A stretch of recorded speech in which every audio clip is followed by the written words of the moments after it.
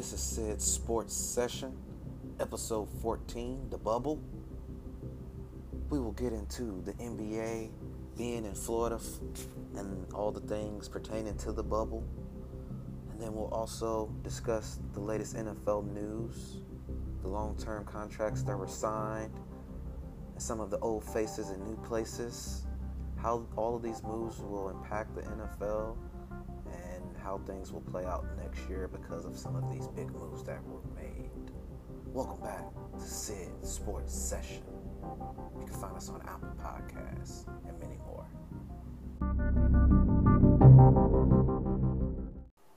The NBA bubble is right around the corner. We're in July. We're less than 2 weeks away. And things are getting very exciting. Players have showed up to Florida. Practices have started.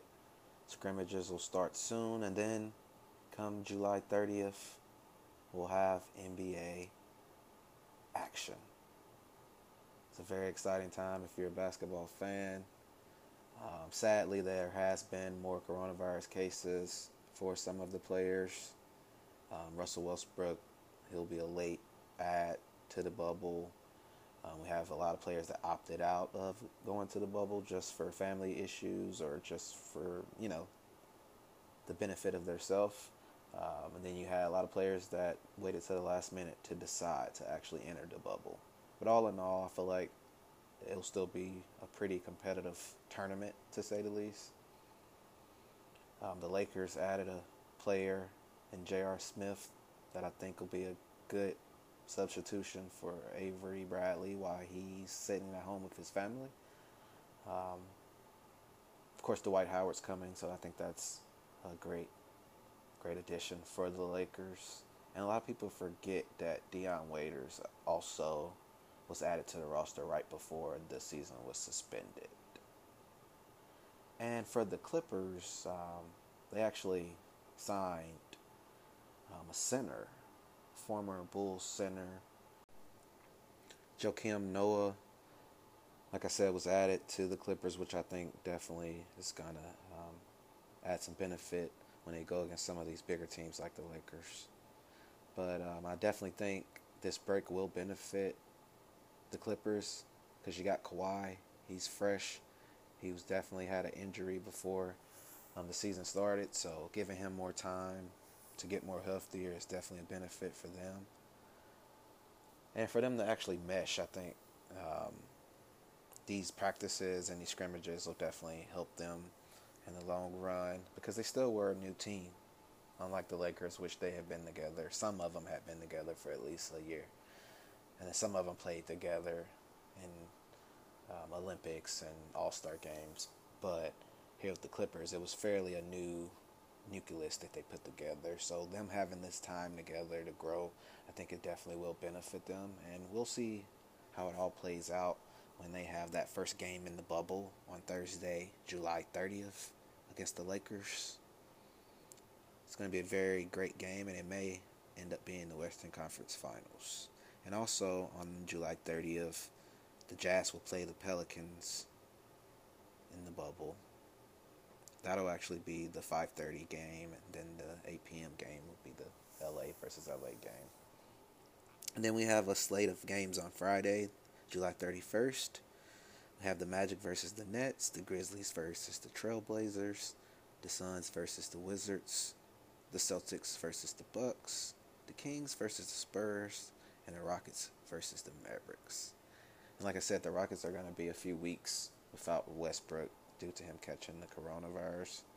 I think they'll still pretty much win at least half of the games that they have leading up to him coming back. But he's definitely a big piece in what they are trying to accomplish there in Florida. It's been very interesting, to say the least, to see how players are adjusting to the bubble. They're very restricted on what they can do and what they can bring into the bubble. We've seen players talk about a snitch hotline, to say the least, and we've seen players get stuck where they have to quarantine for going to get their Postmates food. You've seen J.R. Smith post things that weren't the best foods that you think NBA players would be eating in the bubble. You would think it would be more luxury. You've heard players complain that LeBron's probably getting taken care of a little more than everybody else. Of course, when you're the king, that's how things go, and people hate on it. But all in all, I think it definitely has like an AAU feel to it.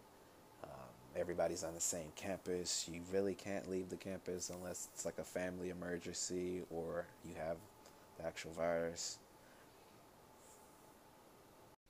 In the NFL, a lot of players have extended their contracts to long term deals. We've had a lot of old faces in new places. And let's just dig into a lot of these transactions and moves and how they will impact the teams going into this new season.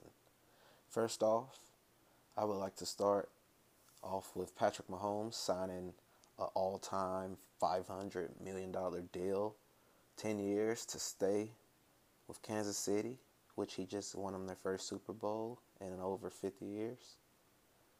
Huge deal. Biggest deal. Everybody knew it was coming. Super proud of him. Happy for him. He's a great guy and the face of the NFL.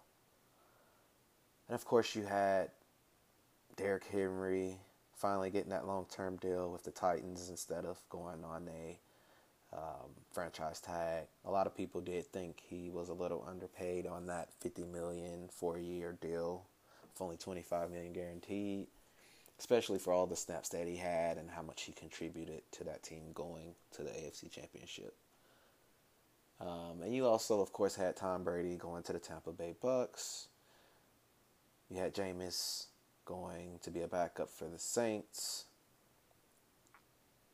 And a whole ton of other different moves. You had Dak Prescott getting franchise tag. Him and Jerry did not come up with a deal that he's wanting.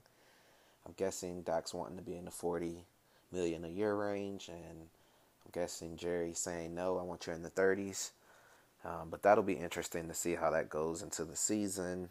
We had Hunter Henry get franchise tag for the Chargers.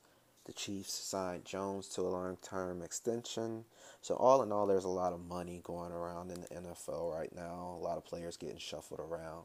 And one of the most surprising moves for me was Cam Newton getting picked up by the New England Patriots on a 1-year deal.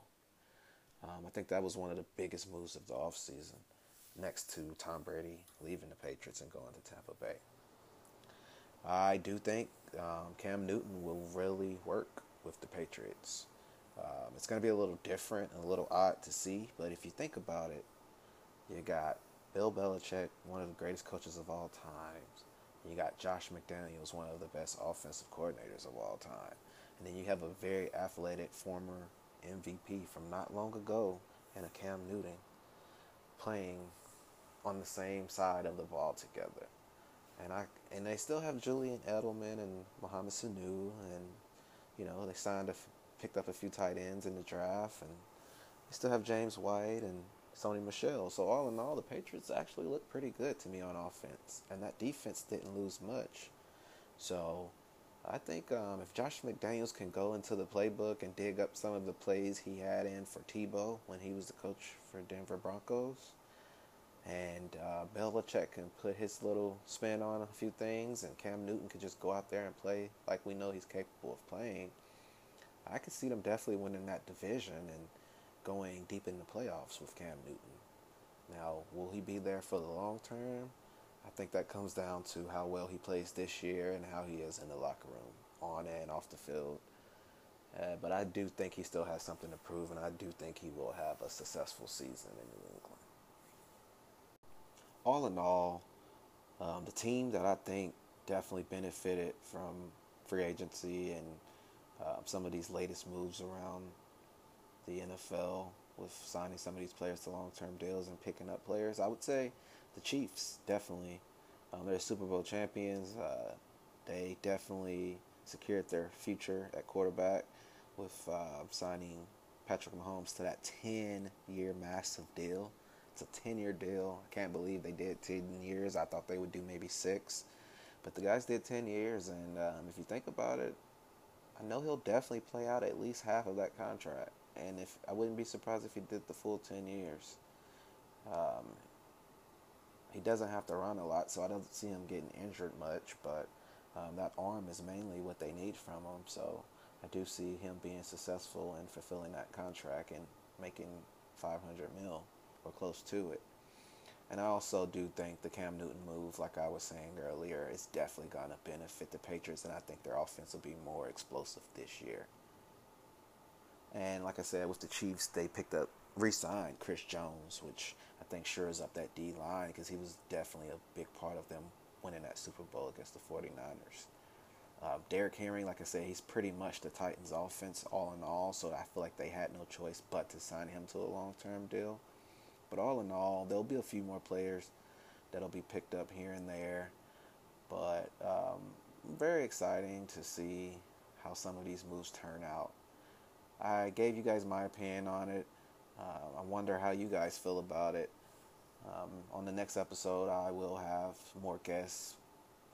I had guests on the previous episodes. Had a good turnout for that. If anybody's wanting to be on the show, just reach out to me.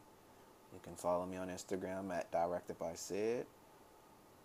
Or you can go find the podcast on Anchor and you can leave your messages there.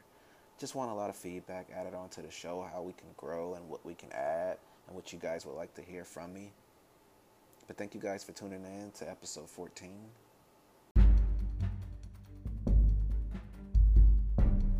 And you can find this podcast on Spotify, Apple Podcasts, Google Podcasts, and many more.